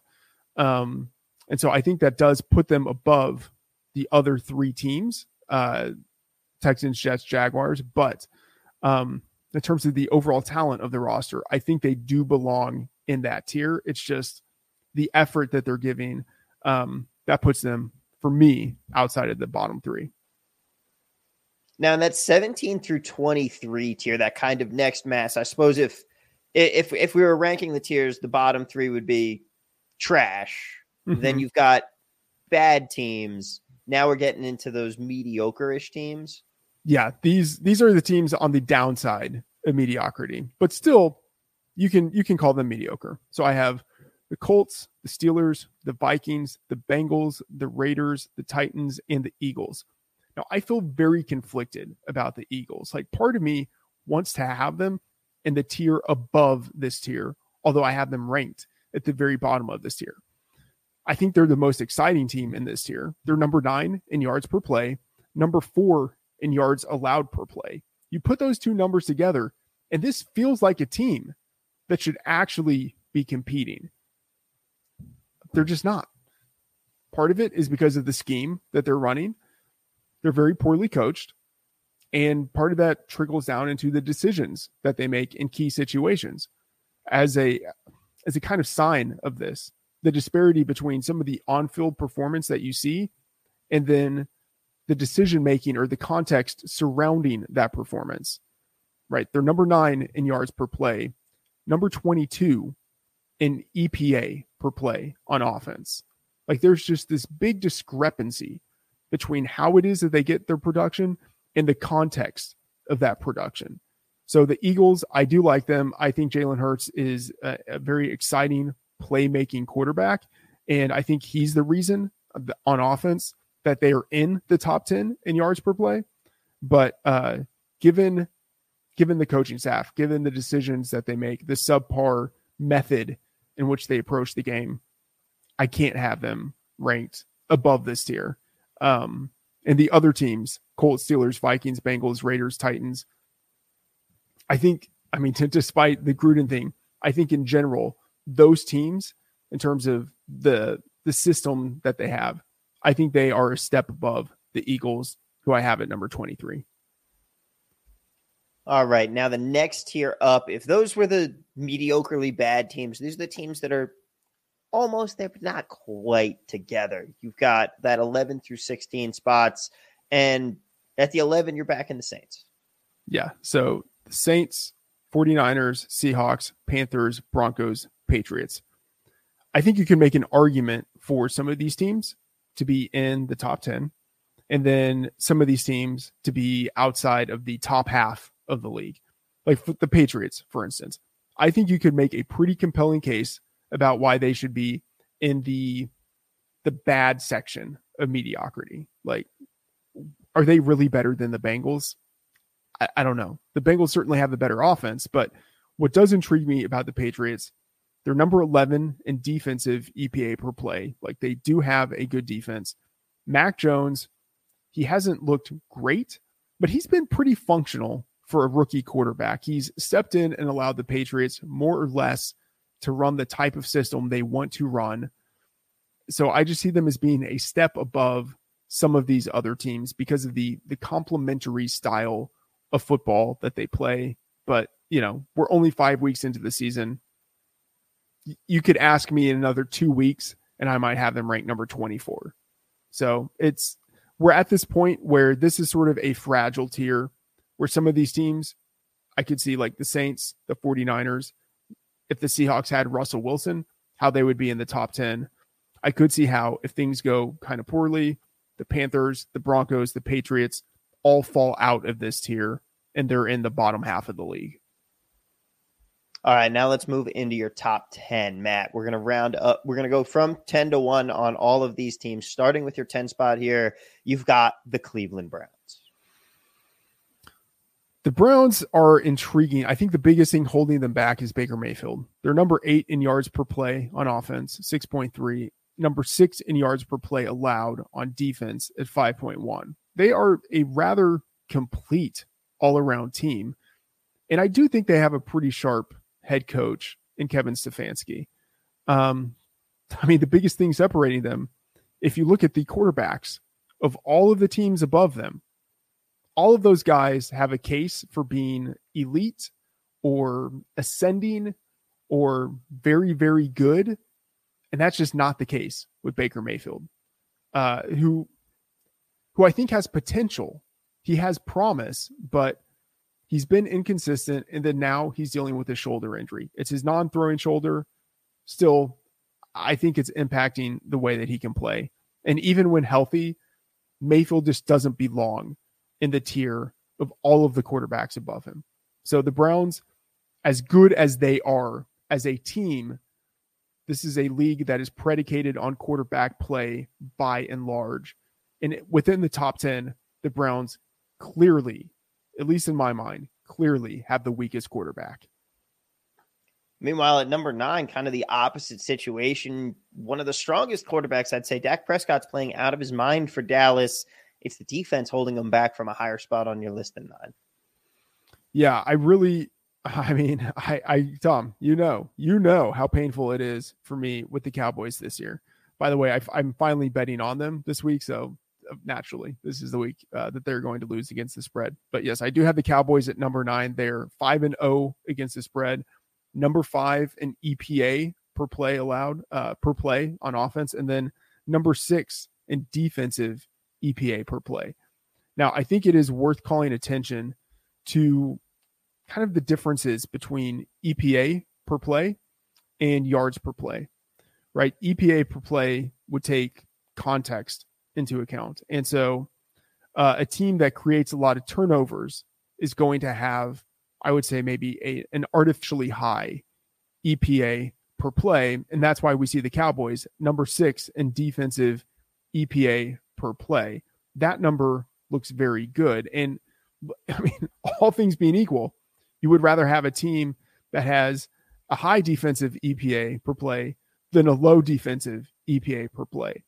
But I do think the Cowboys have an artificially high defensive ranking according to EPA per play, because they are still one of the bottom teams in the league in yards per play allowed. Number 29 with 6.3 yards per play allowed. You look at the teams that are around them. The Chiefs are number 32. Lions are number 31. The Jags are number 30. You have the Titans at number 27. It's not a good list. But that said, the Cowboys are creating turnovers, and I know that turnovers are not really sticky. I do not think of the Cowboys as having this sort of ball hawking, opportunistic defense, but maybe I'm wrong. Maybe they actually do have that type of defense that will allow some big plays, and that's why you have a high yardage per play mark. But they take chances, and that creates turnovers, and that creates more opportunities for their offense. So the Cowboys, I think obviously, we know they're fantastic on offense. They've outperformed the betting market expectations to this point in the year. I'm still a little bit hesitant about this defense. I am willing to entertain the idea that I'm just obstinately viewing this defense as a unit that is overperforming. Maybe this is just who they are. I mean, I feel like you can't say that when it is just the fact that my favorite stat in the league right now, Brendan Ayuk has 7 receptions this season. Trayvon Diggs has 6. Like, this team is living and dying off of the turnovers. There's no way they can sustain that success. But then again, in baseball right now, people are saying the same thing about the San Francisco Giants, and they just don't stop winning either. So yeah. I don't know. Regression's supposed to happen eventually. Maybe next season they have 0 turnovers. At number 8, you've got the Ravens after that impressive showing from Lamar last night. Yeah, they just seem to win, right? They're 4-1 overall. Number 2 in yards per play with 6.6. I mean, they are very impressive on offense, despite having offensive line issues, despite not having their first round rookie wide receiver, despite not having their top 3 running backs entering the year, despite not being able to run the ball the way that they have in previous seasons. Like they are just mediocre running the ball right now, whereas they have relied on the running game very heavily in previous years and run the ball very well. So the fact that they have transitioned so quickly out of necessity away from the running game towards the passing game and still maintained an incredibly high level of efficiency, that speaks volumes as to what the coaching staff is doing and to the maturation of Lamar Jackson as a passer. However, they are number 28 in yards per play allowed at 6.3. They have major issues on defense, but again, they seem to know how to win. And as long as Lamar Jackson is carrying them on offense, I think they have to be ranked in the top 10. At number 7, you've got the Green Bay Packers sitting at 4-1 right now and riding a 4-game win streak. That Saints game was very clearly a fluke. They're looking good again. Yeah, if you include week 1 into the overall sample, the Packers have a very middle of the road type of offensive number. If you take that out, and again, like week 1 feels like ancient history at this point, right? If you take that out, they jump up to number 3 in offensive EPA per play since week 2. And I think that is representative of who they are. Over the past 4 weeks, even with, I'd say, a relatively limited offense where like you have your main players. You have Aaron Rodgers, you have Devontae Adams, you have Aaron Jones, and then you have almost nothing else. So within a very limited range of what they are doing on offense, they are operating at a very high level. And you see that in their sports betting outperformance. They're 4-1 against the spread, 4-0 over these past 4 weeks. Their defense has issues, especially now with number 1 cornerback Jair Alexander on injured reserve. They do have holes, which is why they're number 7 instead of number 4. But with Aaron Rodgers playing at this level, with Devontae Adams looking like the best wide receiver in the league, the chemistry they have, a coach play calling head coach who I think is one of the sharper minds in the game. Yeah, I think ranking them number 7 is warranted. So what you're saying is that much like cheese, they have some holes, but are still pretty good. Yes. Had to get that in there. Yeah, all right, at number 6. Worthwhile. That was very worthwhile. Thank you, Tom. You're welcome. This is the analysis I'm here to bring on the DSBS. All right, at number 6, you've got the Chargers, also at 4-1, also 4-1 against the spread. And, oh boy, Justin Herbert could be in the MVP conversation. Yeah, I think he is in the MVP conversation. They're number 6 in offensive EPA per play. I mean, I've been impressed with what they've been able to do. And their defense, I mean, they got run over, just absolutely run over by the Browns this past week. But if you are going to be weak, it is so much better just to scheme weakness into your run defense so you can be stronger in pass defense, especially when you know that you do have an offense that can compensate for it. Now, one thing that is a little disconcerting, as sharp as I would say that Brandon Staley is as a head coach, offensively, they are still doing some things that are kind of annoying to where Justin Herbert has to be put into 3rd and long situations. And it's as if they're making it harder on themselves to unleash the full potential of their offense. You know, we saw whenever they had to go off script in the 4th quarter this past week, it's like the offense was unlocked and they were just able to drive down the field at will. Just do that. I know it's not quite as simple as like, hey, just do that from the beginning of the game. But like, think about the ways in which you make life easier for yourself at the end of the game. Just start to do a little more of that early in the game. But even if they don't get to that point, or even if they don't get there as quickly as I want them to, I mean, they are in charge of the AFC West right now. Justin Herbert, I think he's a very good bet to win MVP because he has like the novelty factor. Like Brady obviously is playing great. He's got a good narrative, but I mean, you could say the same for Kyler Murray, but Herbert, in my mind, is right up there with those guys as an MVP candidate.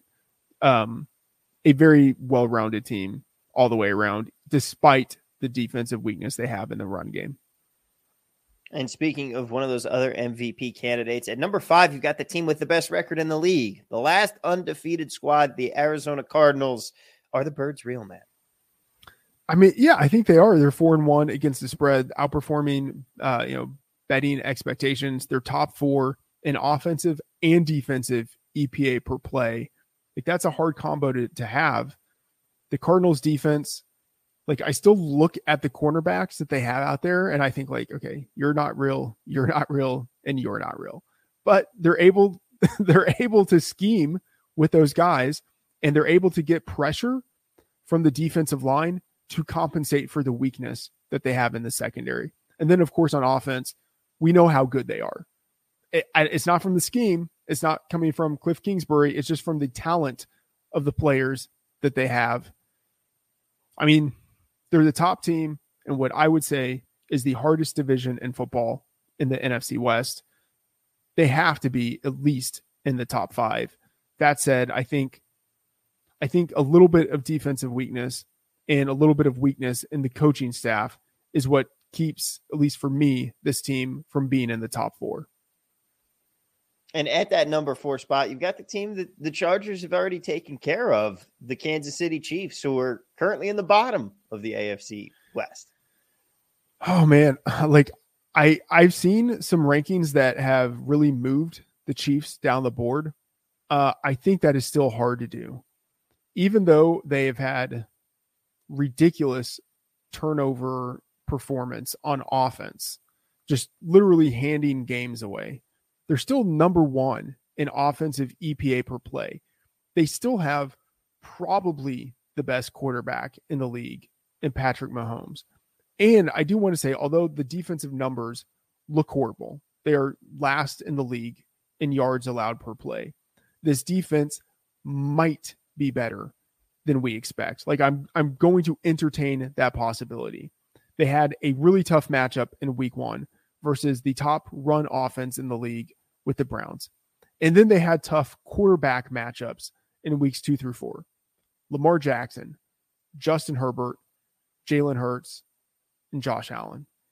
If you had to name the top fantasy quarterbacks in the league, setting aside Patrick Mahomes, those 4 guys I just mentioned would probably all be in the top 6. So going against a really good run offense and then a murderer's row of opposing playmaking quarterbacks, I just have to think that maybe this defense will, one, just improve from this point out, but like that it's actually better than the numbers that we have seen just plastered all over it. So I still have the Chiefs at number 4. Offense means a lot. Defense doesn't mean as much. And again, that defense might be a little bit better than we think. Also worth pointing out, Chris Jones has been absent. When he comes back, he can be a big difference maker for that defense. Yeah. All right. At number 3, you've got the Rams in another case of a team being higher on the list than the team that has beaten them so far. But I mean, Sean McVay and that offense still do look good. Yeah. I mean, I really thought about putting the Cardinals ahead of the Rams at some point, but you look at the betting market, the Rams are right up there. They're number 1 in yards per play at 6.7. They're number 16 in yards per play allowed at 5.7, which I think kind of speaks to the idea that this defense is a little bit overrated. They obviously have some great players, but they're middle of the road in terms of the production that they have. But they did beat the Buccaneers, lost to the Cardinals. I feel that with the overall talent they have and then the coaching staff that they have, Matt Stafford in that offense instead of Jared Goff. Like, remember, Stafford has been in that offense for only 5 games. He could be better as the season progresses than what we've seen so far. And he's already been pretty good. Like, he's been a top 8 quarterback for the season so far. He could continue to improve. And so factoring that into account is one of the main reasons I have the Rams in the top 3. And the next team up at number 2, you've got the Tampa Bay Buccaneers. Understandable. Tom Brady having another great season at the age of 107. Yeah, the Buccaneers are number 1 in odds to win the Super Bowl, specifically at DraftKings. But I think almost any sports book you look at, they're going to be at the top of the board in odds to win the Super Bowl. And they will be better on defense as they get healthy. And they're already middle of the road in defensive yards allowed per play at 5.7. So I don't think that their defense, granted, we all know it's beat up in the secondary, but it's fantastic on the defensive line. So as bad as their defense has been, I don't think it's actually quite as bad as we have made it out to be. And then that offense, like we know it's one of the best offenses in the league, especially when they're focusing on the passing game and not so much on the running game. So Buccaneers as the defending champions, as a team with a very good record, still looks like it has a pretty good shot of having the NFC run through them. Yeah, I have to have them number 2. And of course, at the number 1 spot, I don't think you can really have any question about this if you've been watching the league for the last 4 weeks. The Buffalo Bills they look like a perfect team. Yeah, I mean, they just beat Kansas City on the road very convincingly in a primetime spot. They're number 7 in offensive EPA per play, number 1 in defensive EPA per play. To have that combination is absolutely fantastic. And I would say they're probably even better than the number 7 ranking they have in offensive EPA per play, because that includes week 1 when, kind of dumbfoundingly, they had a very poor performance against the Steelers. I think if we looked at them now, just on the basis of what's happened in the last 4 weeks instead of the last 5, they would probably have a number that's in the top 5, maybe top 3. And then, number 2, right behind the Bucs, but very close to the Bucs in Super Bowl odds. Yeah, I mean, I think neutral field, the Bucs would be close to the Bills, but I think the Bills would be favored over any other team in the league, again, on a neutral field. So, yeah, Bills, especially after what we saw in week 5, at the top of the board for me. All right, Matt. Well, that is going to round out our power rankings. Where can everybody find all of the great content that you're putting out each and every day? All right, you can find all of my work at FTN Network. On Friday, I publish the Fantasy Football Breakdown. On Thursday, I publish my Best Bets article. On Tuesday, I publish my rankings, which are updated on Thursday, Saturday, and Sunday. Throughout the week, in the FTN Bets Tracker, I am putting all of my NFL bets, my sides, totals, and player props.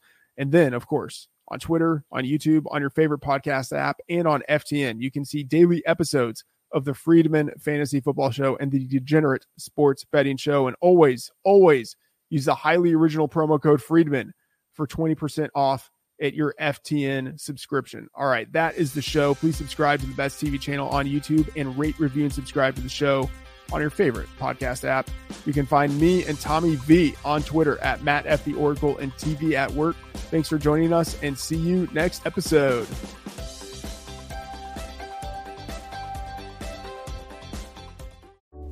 Sports and business both require great leadership to make big things happen. But the parallels between the basketball court and the boardroom go a lot deeper than you think. On How Leaders Lead with me, David Novak, you'll find conversations with the top athletes, entrepreneurs, and CEOs to talk about performance, decision-making, communication, and the mindset required to succeed. Listen to How Leaders Lead with David Novak and subscribe wherever you get your podcasts.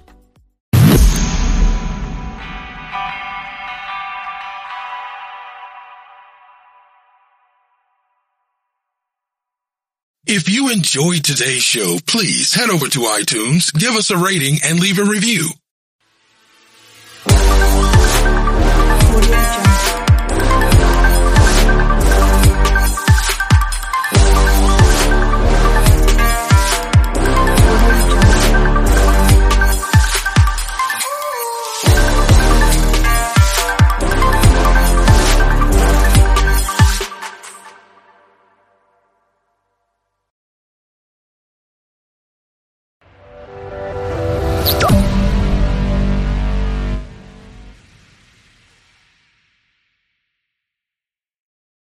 Please be advised that this podcast is meant for educational and informational purposes only and is in no way a replacement for legal or medical advice. The opinions contained within are solely those of the interviewers and interviewees and should be received as so. Those seeking help or advice are encouraged to obtain professional legal and medical services.